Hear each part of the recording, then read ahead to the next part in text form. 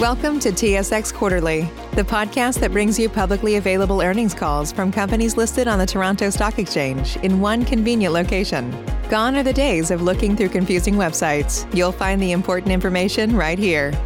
Enjoy the call.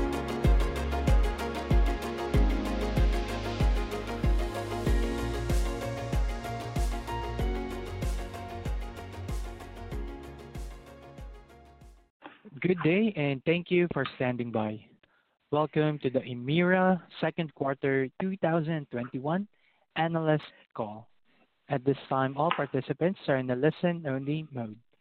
After the speaker presentation, there will be a question and answer session. To ask a question during the session, you will need to press star one on your telephone. Please be advised that today's conference is being recorded. If you require any further assistance, please press star zero. I would now like to hand the conference over to your speaker today, Mr. David Bezanson, Vice President of Investor Relations. Sir, please go ahead. Thank you, Renz, and thank you all for joining us this morning.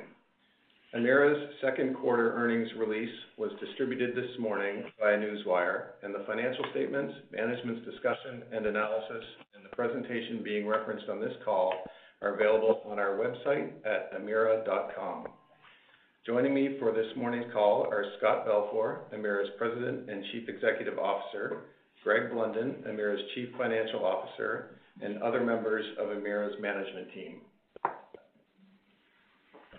Before we begin, I will take a moment to advise you that this morning's discussion will include forward-looking information, which is subject to the cautionary statement contained in the supporting slide. Today's discussion and presentation will also include references to non-GAAP financial measures. You should refer to the appendix for definitional information and reconciliations of historical non-GAAP measures to the closest GAAP financial measure. And now, I will turn things over to Scott. Thank you, Dave, and good morning, everyone. This morning we released our second quarter results, and I'm pleased to say that we continued to see solid results and steady growth in our business.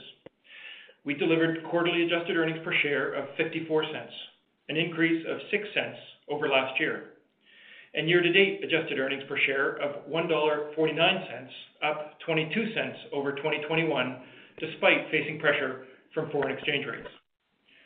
Our team also continues to safely execute on our capital program, and we're on track to complete our $2.4 billion 2021 plan. The team is also making significant progress on the regulatory front. Last Friday, we filed a settlement agreement related to a request for a general base rate increase at Tampa Electric. Unanimously supported by all intervening consumer parties, it's a balanced agreement that supports Tampa Electric and Emera's strategy to advance cleaner energy and investments in grid modernization and reliability, all the while never losing sight of affordability for customers. As you know, Tampa Electric has been significantly reducing the carbon intensity of its generation mix with major investments in solar and the Big Bend Modernization Project. Today, Tampa Electric is Florida's top producer of solar energy on a per-customer basis. This 3-year agreement allows Tampa Electric to continue this progress, providing rate support for investments already made as well as those planned over the period, giving us confidence in our ability to continue to deliver on many fronts. If approved, we'll see an increase in base revenues of $122.7 million starting in 2022. These are all U.S. dollars. A further $90 million in 2023 and $21 million in 2024. The agreement also creates the Clean Energy Transition Mechanism, which will allow Tampa Electric to collect revenue of $69 million annually over the next 15 years, starting January 1st of 2022, to recover the full carrying and dismantlement costs of Big Bend Units 1, 2, and 3. This, together with the base rate increase in 2022 that I mentioned, means rates will increase by $191 million starting January 1st of 2022, and with the follow-on additions in 23 and 24. The agreement also provides for a 9 to 11% ROE band, with a midpoint set at 9.95% for rate-making purposes, and no change to our equity thickness. Thank you to the team in Florida for their hard work in reaching this outcome. In fact, this agreement reflects the hard work of all parties involved in securing rate certainty through the end of 2024 for Tampa Electric customers, while positioning the utility to make continued investments in resiliency, customer solutions, and a greener energy future. Tampa Electric settlement is the third important rate case in our U.S. utilities over the past year. As you'll recall, Peoples Gas and New Mexico Gas concluded rate cases last year. This is in addition to the successful application to recover fuel costs associated with Winter Storm Uri in New Mexico and a mid-course adjustment for fuel cost recovery at Tampa Electric. This track record is a testament to the caliber of our regulatory teams as well as the quality of the regulatory jurisdictions where we operate. It also speaks to the collaborative approach we take that ensures balanced outcomes for all involved. I know this is not easy work, and I want to take a moment to thank all those involved for their expertise and efforts. We also announced another significant milestone on Monday morning.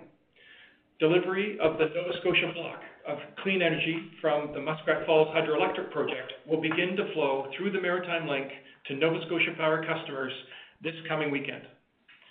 This is a significant step that brings us closer to the shared goal of having 80% of Nova Scotia's energy coming from renewable sources by 2023. The Maritime Link was a bold idea that will deliver clean energy to Nova Scotians for generations to come. It's part of a long-term vision to support the energy transition in this region. And we see the Maritime Link as the first step in the regional transmission interconnections that are critical to support more local renewables and enable continued carbon reduction in Nova Scotia, all moving us towards achieving the vision to achieve net zero CO2 emissions by 2050. The Maritime Link project was completed on time and within budget. It was an absolutely massive project executed safely and expertly by the Emera team and many partners who helped make it a reality. Thank you to the Emera team and all our partners and stakeholders who share our commitment to a greener energy future through building stronger regional connections. This project is the result of the vision and hard work of so many, including Indigenous partners, provincial governments, the federal government, Nalcor, and countless local, regional, and national partners. The commencement of the Nova Scotia block flowing on the Maritime Link is a significant part of delivering on our climate commitment. With the Nova Scotia block, Nova Scotia Power is on track to generate approximately 60% of its electricity from renewable sources by 2022. This helps deliver on Emera's overall commitment to a 55% reduction of CO2 by 2025. And in Tampa Electric, we continue the build-out of our solar program with 5.3 million panels currently up and operating and another 700,000 to be installed this year. In early July, we released our 2020 sustainability report, which highlights our progress on all our environmental, social, and governance commitments through December 31st of 2020. The report captures not only the progress we're making, but the commitment from our team to advance our strategy. We continue to enhance our ESG disclosures and remain committed to transparently reporting on the factors that are most important to our investors and stakeholders. Meanwhile, however, COVID continues to challenge many of our communities. While Nova Scotian case numbers remain low, case counts in Florida are concerning for everyone. Sadly, we lost one of our employees yesterday due to complications related to COVID-19. This tragic loss illustrates that this pandemic is far from over. This is a difficult loss for our entire team, and we extend our condolences to Bill's colleagues and family. I want to thank our employees for continuing to do their part, not only for our customers, but also for each other. Whether that is getting vaccinated, continuing to follow public health guidelines, and always keeping health and safety first of mind. You've heard me say it before, but our response to the pandemic has really highlighted the strength of our team and strategy. Emera is on solid ground. With significant progress on the regulatory front, we have good visibility into our cash flows for the next few years. And this allows us to focus our attention on growing the business by continuing to invest in our strategy of safely delivering cleaner, reliable, and affordable energy to our customers. Before I hand it over to Greg to walk through our financials, I'd like to officially welcome Gil Quinones to Emera's Board of Directors. Gil is currently President and CEO of the New York Power Authority. His 30-year career extends across regulated and unregulated utility markets, public utilities, and state and local governments. He is an energy industry leader with deep experience in driving innovation, new technologies, and cleaner energy solutions for customers. Welcome, Gil. We're fortunate to have you on the Emera team. And now I'll turn you over to Greg to walk you through our financial results. Greg? Thank you, Scott, and good morning, everyone. This morning, we reported second quarter adjusted earnings of $137 million and adjusted earnings per share of 54 cents. For the 6 months year-to-date, adjusted earnings were $380 million and adjusted earnings per share was $1.49. Our adjusted earnings exclude mark-to-market adjustments that I will discuss in a few minutes. Emera's adjusted earnings per share increased for the quarter and year-to-date despite foreign exchange headwinds of 4 cents and 8 cents respectively. The Q2 increase of 6 cents per share was driven by a strong quarter in the gas utilities and infrastructure segment led by Peoples Gas, with the segment contributing $10 million more than in Q2 2020. Peoples Gas continues to benefit from new rates and continued growth in its customer base. The timing of preferred share dividends also gave us a year-over-year increase of $12 million as we recorded 2 dividends in Q2 2020 and only 1 in Q2 2021. The Canadian utilities contributed modestly to the growth with a higher contribution from the Maritime Link and Labrador Island Link projects. And lower corporate interest expense as a result of our efforts to reduce corporate debt continued this quarter. On the non-regulated front, we continue to see better results at Emera Energy due to strength in market pricing and increased volatility. These positive changes were partially offset by the impact of a stronger Canadian dollar and by slightly lower earnings at Tampa Electric, which experienced increased OM&G and depreciation resulting from our continued investments in solar and Big Bend, and the effect of a regulatory settlement that led to an $8 million amortization credit last year. Adjusting for the foreign exchange impacts and the amortization credit in 2020, Tampa Electric was modestly up quarter over quarter. Year-to-date increases in adjusted earnings per share of 22 cents were due to higher earnings in the gas, utilities, and infrastructure segment, as discussed a moment ago, and better results in marketing and trading. Lower interest expense in corporate OM&G and the preferred share dividend timing also improved earnings in the first half of 2021 versus 2020. These increases over last year were partially offset by the impact of a stronger Canadian dollar, which negatively impacted our earnings by approximately $20 million or 8 cents in EPS. We continue to be partially hedged the remainder of 2021 at a rate of $1.42 for approximately $25 million per quarter. And we look to layer on more hedges as foreign exchange rates return to normal levels as we have seen recently. The recording of the amortization credit in Tampa Electric last year and the sale of Emera Maine added to approximately 5 cents or $14 million in earnings that we didn't have this year. And finally, higher share count reduced EPS by 2 cents in the quarter and 5 cents on a year-to-date basis. Overall, we are pleased with 2021 so far. Emera Energy's Q2 mark-to-market loss had a material impact on reported earnings. Many of you will remember that we had a similar situation in 2016. I'm going to take a minute to give a refresher on what is going on here.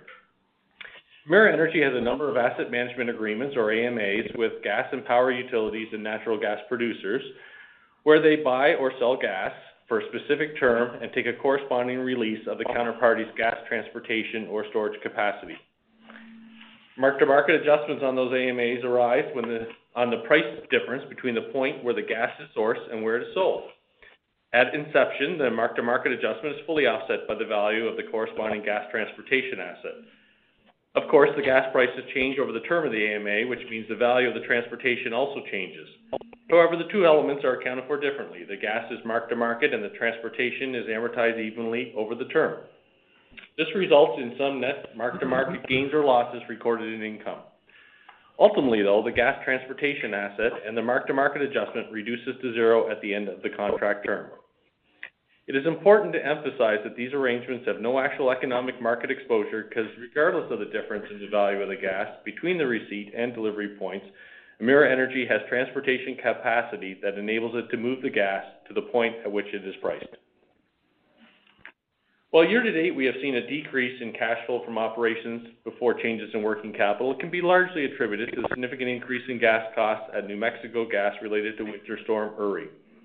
Adjusting for that cash flow impact, cash flow from operations before working capital was up slightly over last year. And looking forward, there are a number of events that have occurred recently that will positively impact operating cash flow going forward, both in terms of incremental cash and greater certainty around the cash flow that we've been expecting. As a point of reference, every $50 million of Canadian of cash flow improves our credit metrics by approximately 30 basis points. In Q2, we received regulatory approval for a mechanism to collect the $108 million of incremental fuel costs in New Mexico that we disclosed last quarter. Starting on July 1st of this year, we will collect the full amount plus carrying costs over a 30-month period. While simply timing, this will have the effect of increasing operating cash flow over the following 30 months. This will provide $43 million in incremental cash flow in each of the next 2 years, as well as an additional $22 million in the second half of 2021. This month, we also received approval for our mid-course correction related to our fuel adjustment clause in Tampa Electric. As approved, it will provide for an additional $83 million in revenue over the remainder of 2021. And looking forward to 2022, we continue to make significant progress on improving our cash flow. With the rate cases of our three U.S. utilities behind us, our corporate interest costs coming down, and the Maritime Link and Labrador Island Link soon contributing their full amounts, we will have a good line of sight into strengthening cash flow positioning going forward. And with that, I'll turn the presentation back over to Dave. Thank you, Greg. This concludes the presentation. We would now like to open the call for questions from analysts. Thank you. At this time, we would like to take any questions you might have for us today. As a reminder, if you would like to ask a question, simply press star, then the number 1 on your telephone keypad. We have our first question from the line of Ben Pham from BMO. Please go ahead. Hi, thanks. Good morning. With the Tampa settlement, recognize you got to get still approval for that, and you have the decision on the New Mexico Gas fuel costs and lows coming in. Do you have better confidence now in terms of where the cash flow is going to go in 2022? Good morning, Ben. It's Greg. We do. I mean, I think it's fair to say we always had confidence. Certainly, the settlements that we reached are in alignment with what our expectations would have been, and I think it's fair to say what the expectations of the rating agencies would have been. So, the target of 12% FFO CFO to debt in 2022 is very much achievable at this point in time. Okay, and when you actually head towards 2022, you have a step change in the Florida business and the cash coming in. Do you think you could be in a position where you can self-fund your CapEx program post 2022? I know there's a bit of drip still in the back end, but as you look forward, is there increasing probability of that? Yeah, I think that nothing's changed from our expectation on what our funding requirements are for the 21 through the 23 period. We'll of course refresh that in the fall when we also refresh our capital forecast. But at this point in time, we're committed to maintaining our DRIP at the level we are. The ATM program is functioning quite well from our perspective, and we'll continue to access that for probably in the $50 to $60 million a quarter on average going forward for at least the next couple of years. Okay. And can you comment maybe high level? You think like your CapEx program, there's some advanced metering investments in there at NSPI. Is there more to go? Maybe just broad automation and implementing digital systems and whatnot. Is there more upside and opportunity for that in your plan? Ben, I think broadly across the portfolio is, we continue to make investments to modernize the grid and make investments in customer-facing technologies.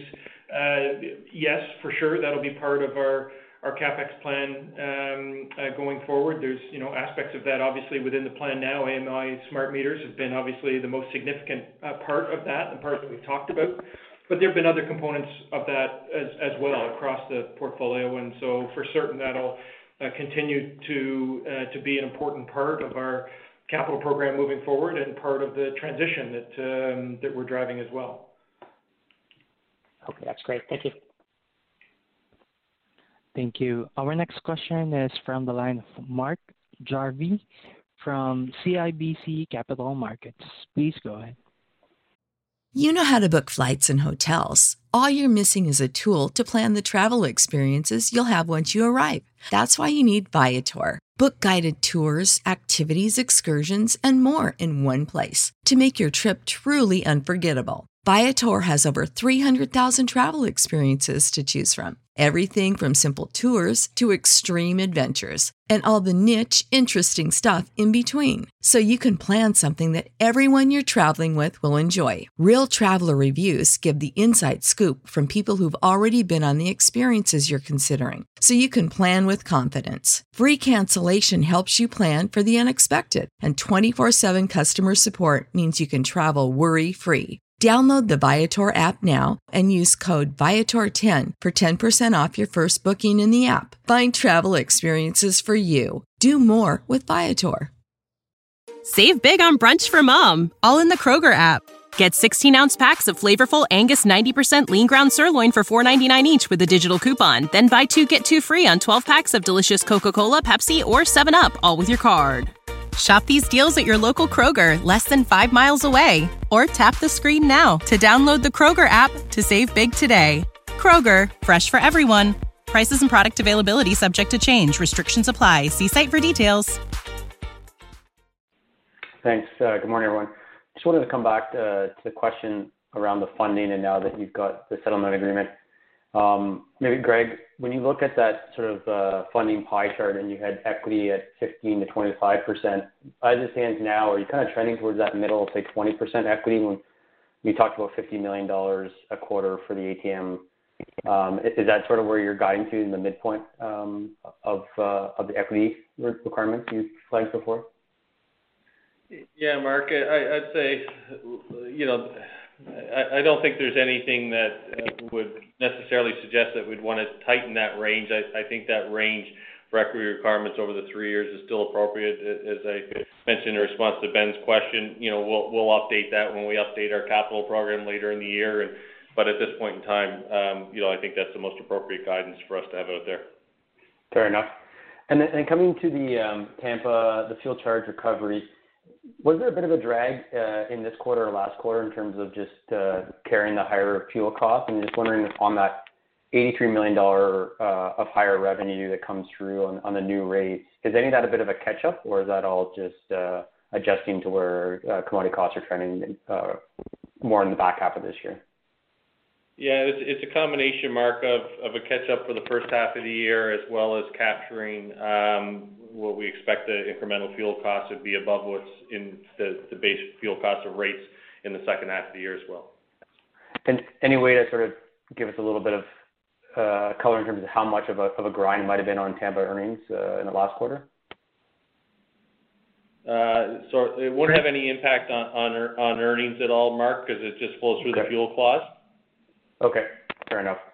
And my last question, just on the Muskrat Falls, the Nova Scotia block coming through now.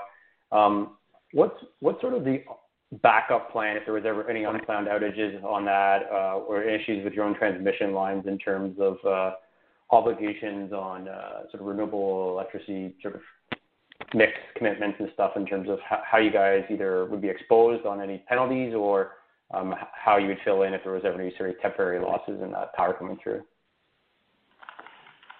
Yeah, Mark, I'll start, and then Peter, I know, is on the phone, and he can sort of backfill my answer. But broadly, we expect now with the Nova Scotia block flowing that will also enable incremental energy beyond the Nova Scotia Power block also to flow. We expect that will effectively allow Nova Scotia Power to procure the renewable energy that it needs, in addition to that's already being generated natively here in the province, to be able to meet that standard. But Peter, over to you to add any more clarity. Yeah, thanks, Scott, and hi, Mark. Yeah, in terms if there were to be any transmission outages on that line, and it's part of our reliability planning, we need to ensure we've got a portfolio of resources that's available to fill in any gaps. And so, you see we'll continue to utilize our coal fleet as we shut those down over the next number of years. We've got gas facilities, we've got existing renewables, we've got hydro facilities, we've also got the tie line into New Brunswick. And so, we've got options, and that's what we do every day, is plan for those contingencies to make sure we can provide a reliable source of power. Okay, thanks, Peter. Thank you. Our next question is from Maurice Choy from RBC Capital Markets. Please go ahead. Thank you, and good morning. My first question is on Tampa Electric. You were obviously open to go right to the end on a fully litigated case, but you were also willing to engage in the settlement, which obviously was a route that you took. And you mentioned earlier that this agreement aligned with your expectations. But as you look at this package holistically, can you discuss the puts and takes that led you to accept this settlement, and also how this deal may compare to the ones that your peers in Florida also filed earlier this year, as well as FPL yesterday? Yeah, thanks for the question, Maurice. So Archie, maybe I'll get you to answer the first part of that question, and then I'll answer the second. Sure, very good. Thanks, Scott. Good morning, Maurice. So Maurice, I think your first half of the question was, were we prepared to go the full distance on a fully litigated rate case? And we absolutely were. The team here, was in parallel with the settlement we were working on, was busily prepping themselves for being on the witness stand during the hearing and preparing filing testimony, et cetera, et cetera. So we were fully prepared to go all the way, and we felt good and continue to feel good about the strength of our case and the value that it represented for both customers and shareholders. Our interest in engaging in a settlement when that opportunity was presented to us was really one of is there a way for us to work through this and achieve an outcome that we believe is equal to, if not better than, what we might derive from a fully litigated settlement? Is there a way to do it that brings certainty to what the price increases will be for customers on the 1st of January of 2022? There are other reasons as well, reputational and otherwise, why we would have saw fit to engage with all of the consumer parties. The deal, the agreement that we ultimately reached is one we feel really good about for us as an organization and where we sit today. It is a settlement that represents a significant de-risking of our business. It is a prudency determination on all of the assets that we were seeking recovery for. It is 100% recovery on all of those assets, including those that we intend to retire. So we feel really good about what we have achieved. For us, it certainly is a platform for growth, all at a pace that we believe customers can afford. And that is an important element for us as we work through this settlement. So, when we look at the settlement, we look at it in its entirety as opposed to looking at any one element of it. And I say that because we look at it as an entire package of not just de-risking and an affordable pace and a platform for growth, but we also look at it from the perspective of doability. And, we know what we negotiated, and we feel extremely confident that the agreement that we have reached will allow allow Tampa Electric to perform in the higher end of that ROE range. We don't view the 995 midpoint as a midpoint. We view that, quite frankly, as a starting point. And based upon what we have negotiated with the consumer parties, we are extremely confident that is a starting point. I don't want to comment on what others in the state have negotiated. I mean, yes, FPL announced something yesterday, and we haven't had a chance to work through that yet. We wish them well through their process. It does appear to have a pretty robust ROE, but without knowing the entire contents of the agreement, it's really hard to get a sense of how it compares, how their settlement with a subset of their interveners compares to the settlement that we have achieved with all of our consumer parties. Anything else, Scott? No, I think that covered it. I think that largely answered the second question too, Maurice. I think as Archie said, look, what we have in front of us, the settlement agreement that we have in front of us, unanimously supported. I think it gives us a clear pathway to approval. There is, of course, a process that needs to go through with the Florida Public Service Commission, but obviously with all of the intervening parties supporting that agreement, we have confidence in the outcome. And this settlement agreement will allow us to deliver on our plans for customers and our plans for shareholders as well. So I think that's really the right answer to the question and Archie's reference to you need to look at things as a whole package, which certainly we've done, and we're happy with the settlement package that we've achieved. Thanks. And maybe just a follow-up to those comments. 9.95 is your starting point, and obviously the higher end is at 11%. Can you compare that expectations to what you've achieved for the last few years? From my recollection, it's probably around 10% or just above 10%. But happy to hear your thoughts on that.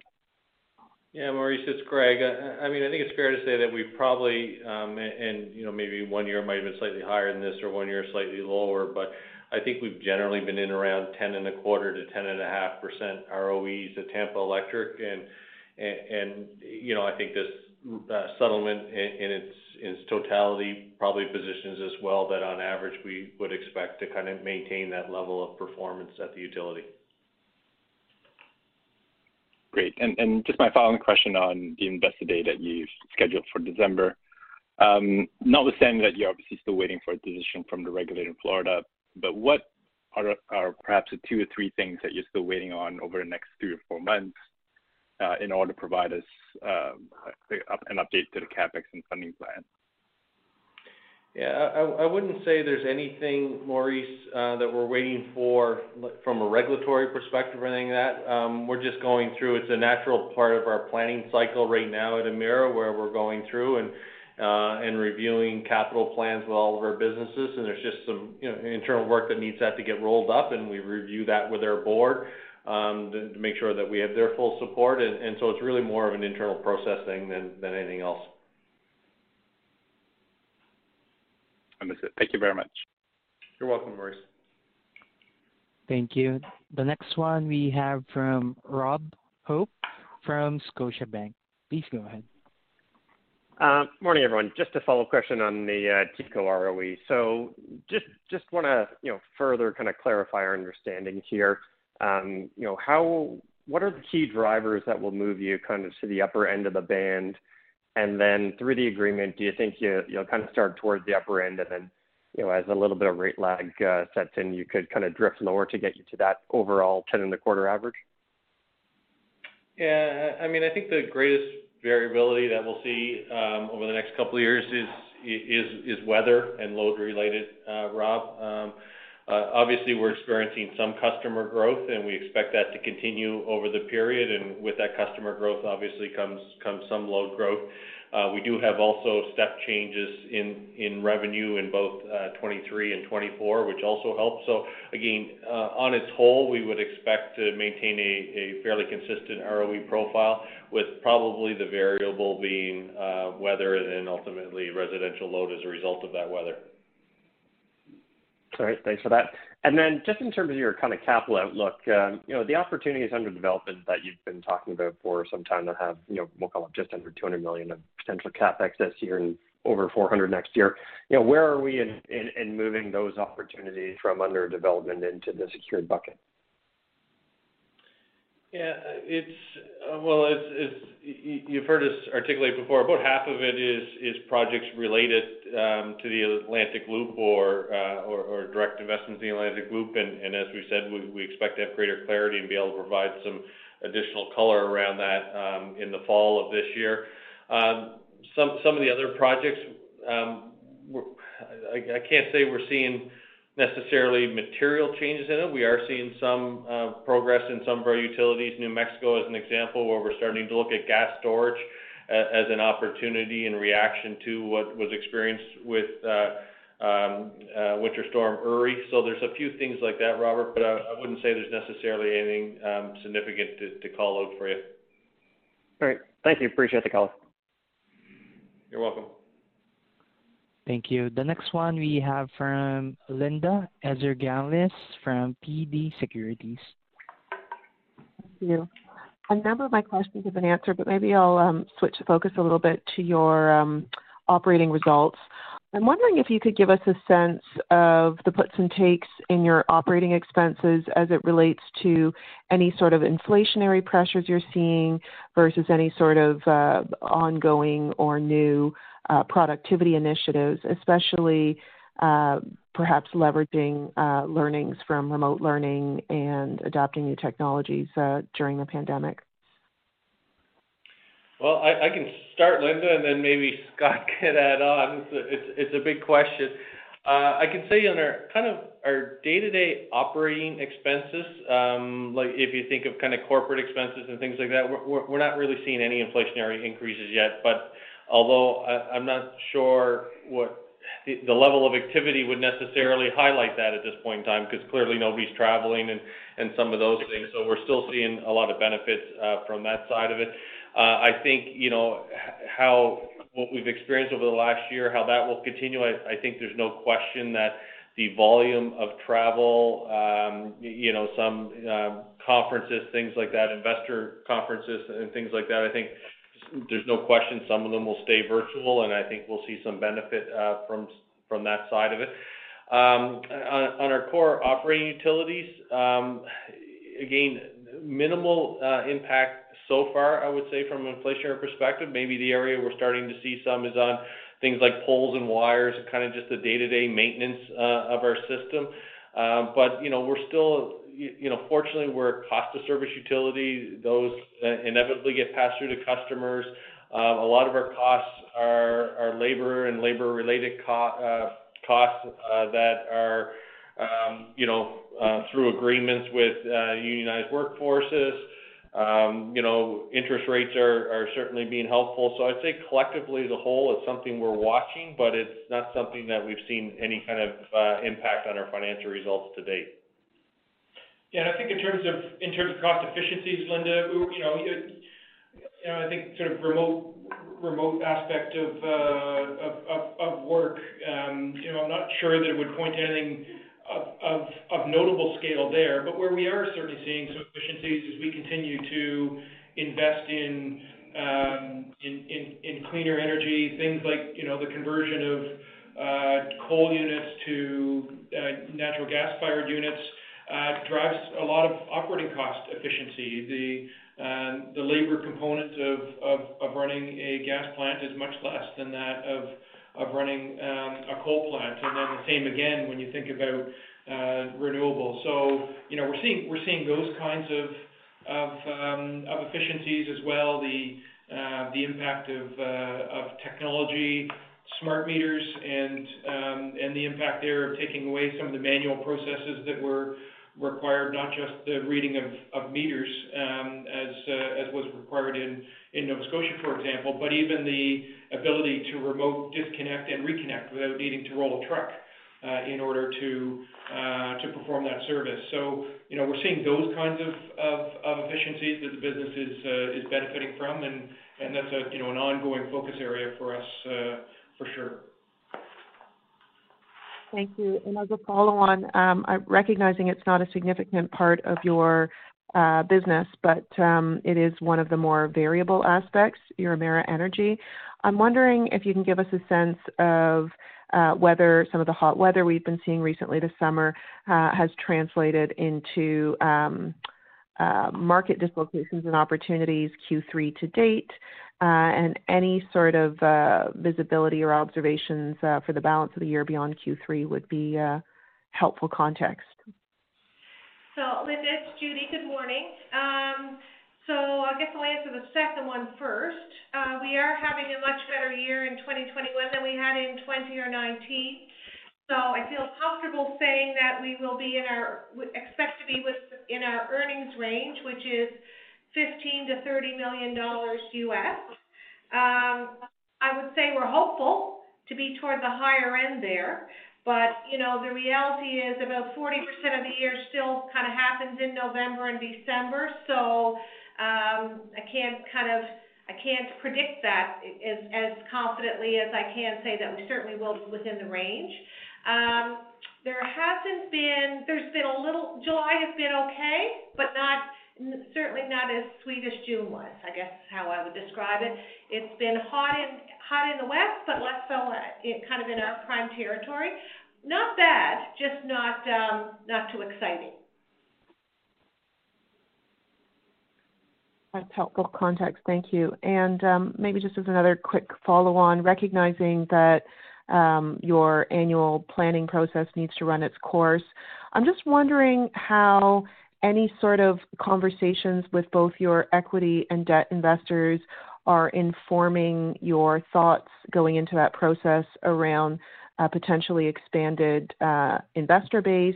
Are you seeing some of your sustainability initiatives and reporting and targets translating into potentially broader access to new classes of investors, or potentially shifting your investor base a little bit? Any context around that would be helpful.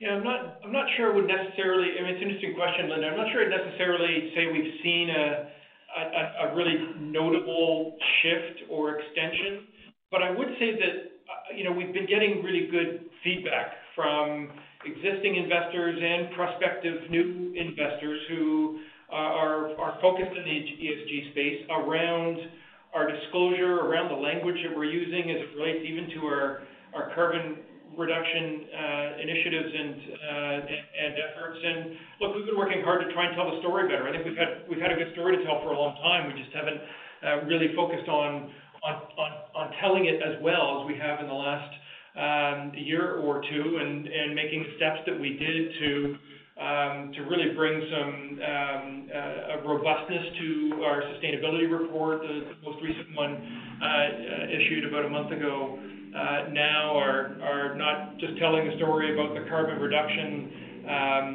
efforts that have already been achieved, but what our plans and our goals are moving forward as part of our climate commitments.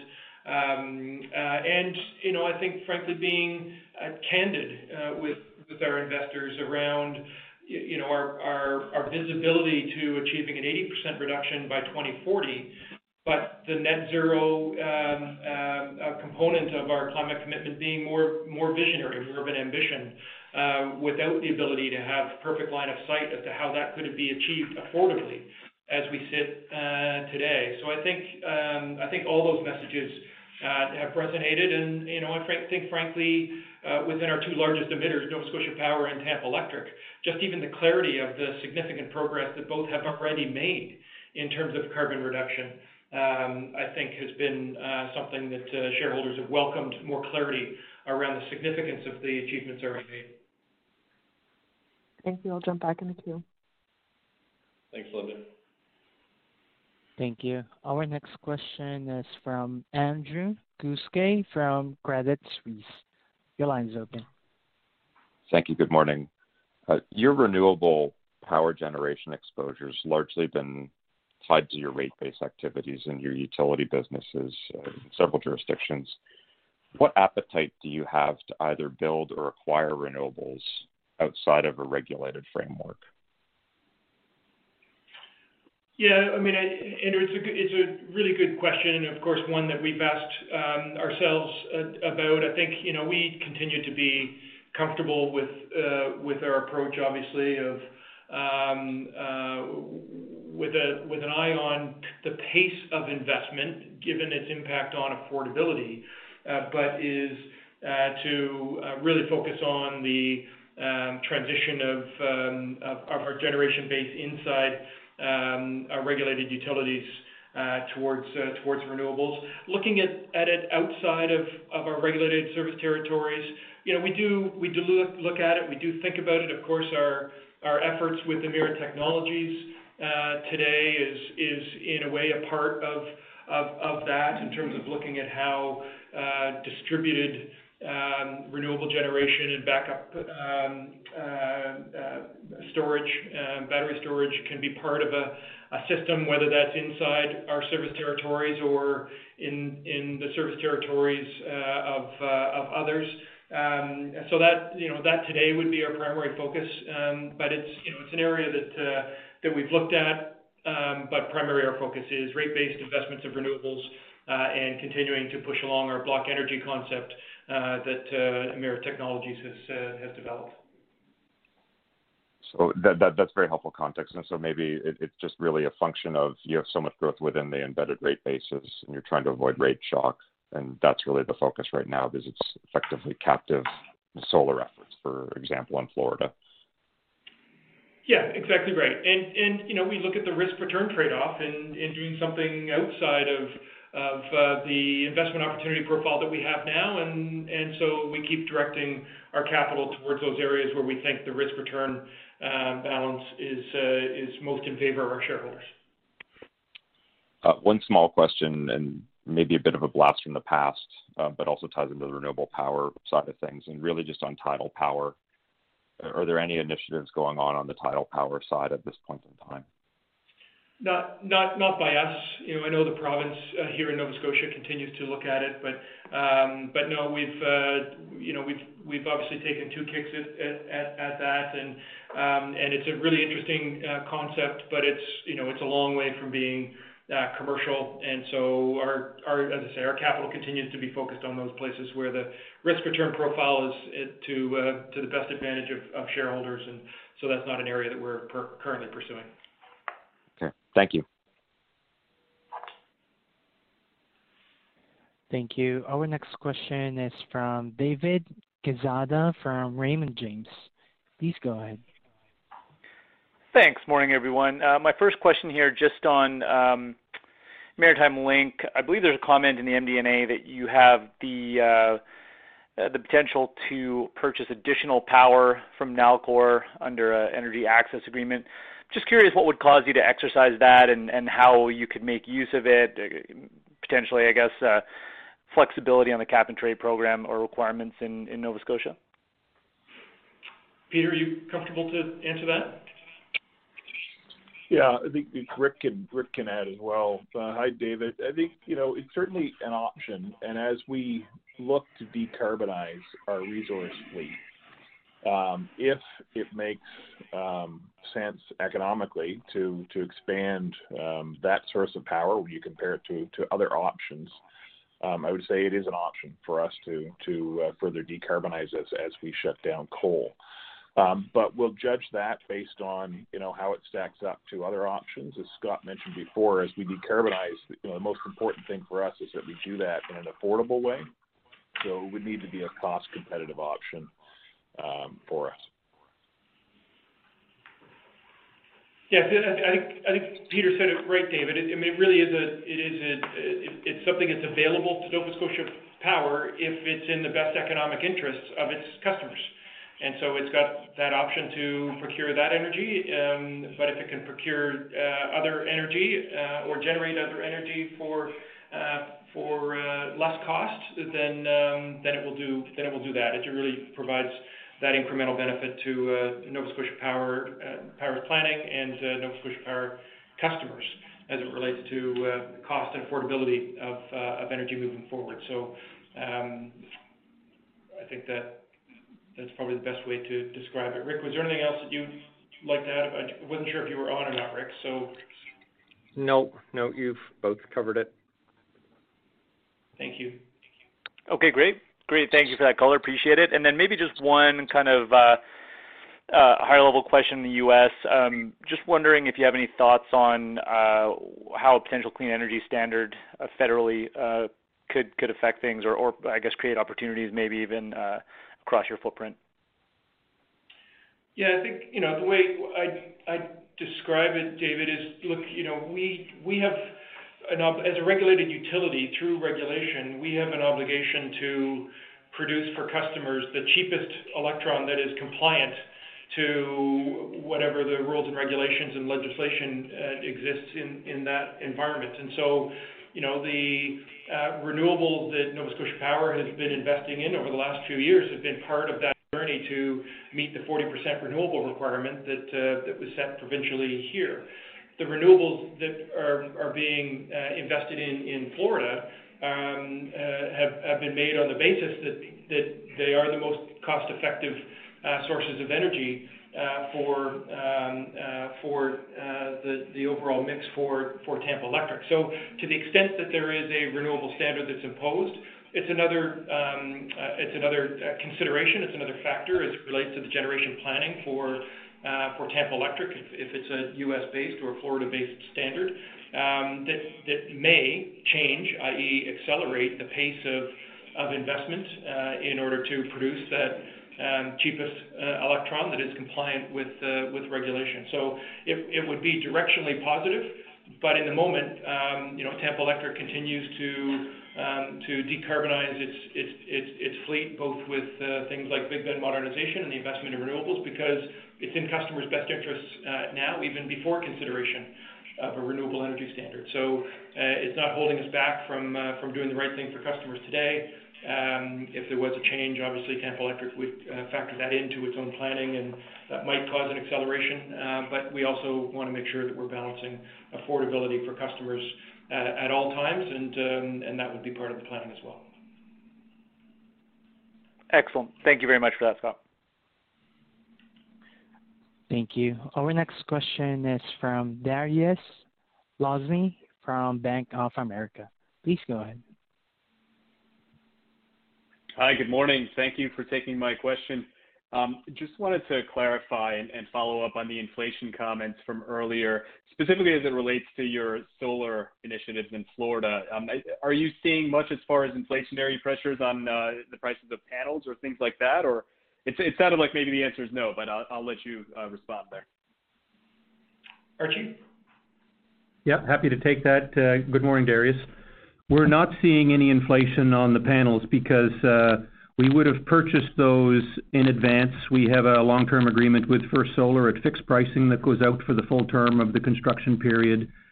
And that goes beyond just the panels. It goes to the inverters, the trackers, and other elements that we had to safe harbor as part of that of those investments in order to secure the investment tax credit. So we're seeing some inflation on things like the steel that's used for the posts and some other smaller aspects of the projects, but nothing substantive that changes the economics of those investments. Okay, excellent. Thank you very much. And one more, if I can, just now that you've the regulated outlook is relatively de-risked following the proposed settlement in Florida. Just curious how you're thinking about your dividend now in the near term and the intermediate term as far as the growth or potentially the payout ratio.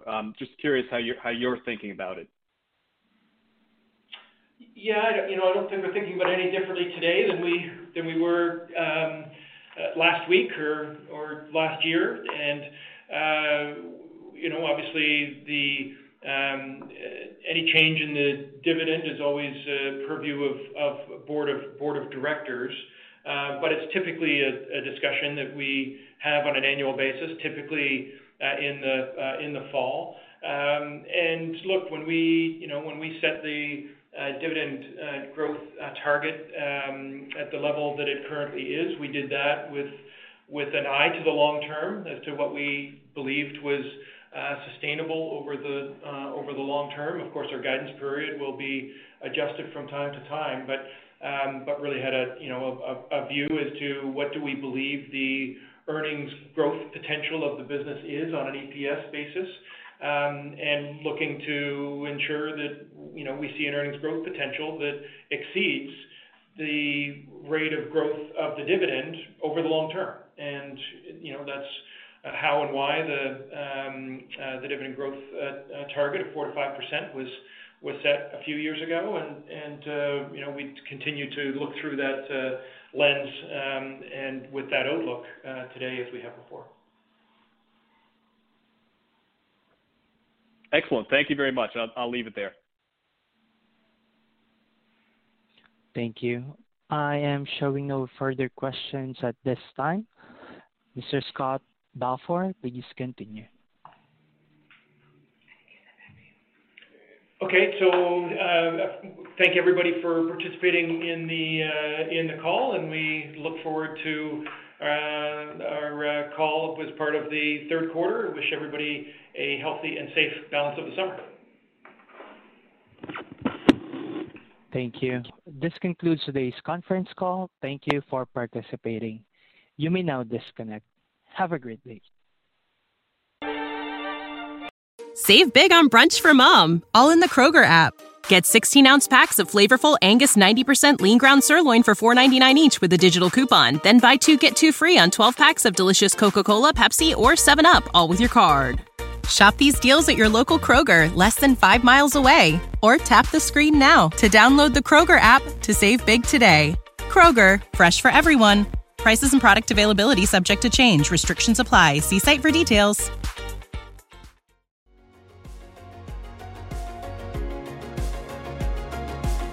Thank you for listening to TSX Quarterly. If you enjoyed the cast, remember to leave a good rating. And remember, for any additional inquiries, please consult the company's investor relations section on their website. See you next time.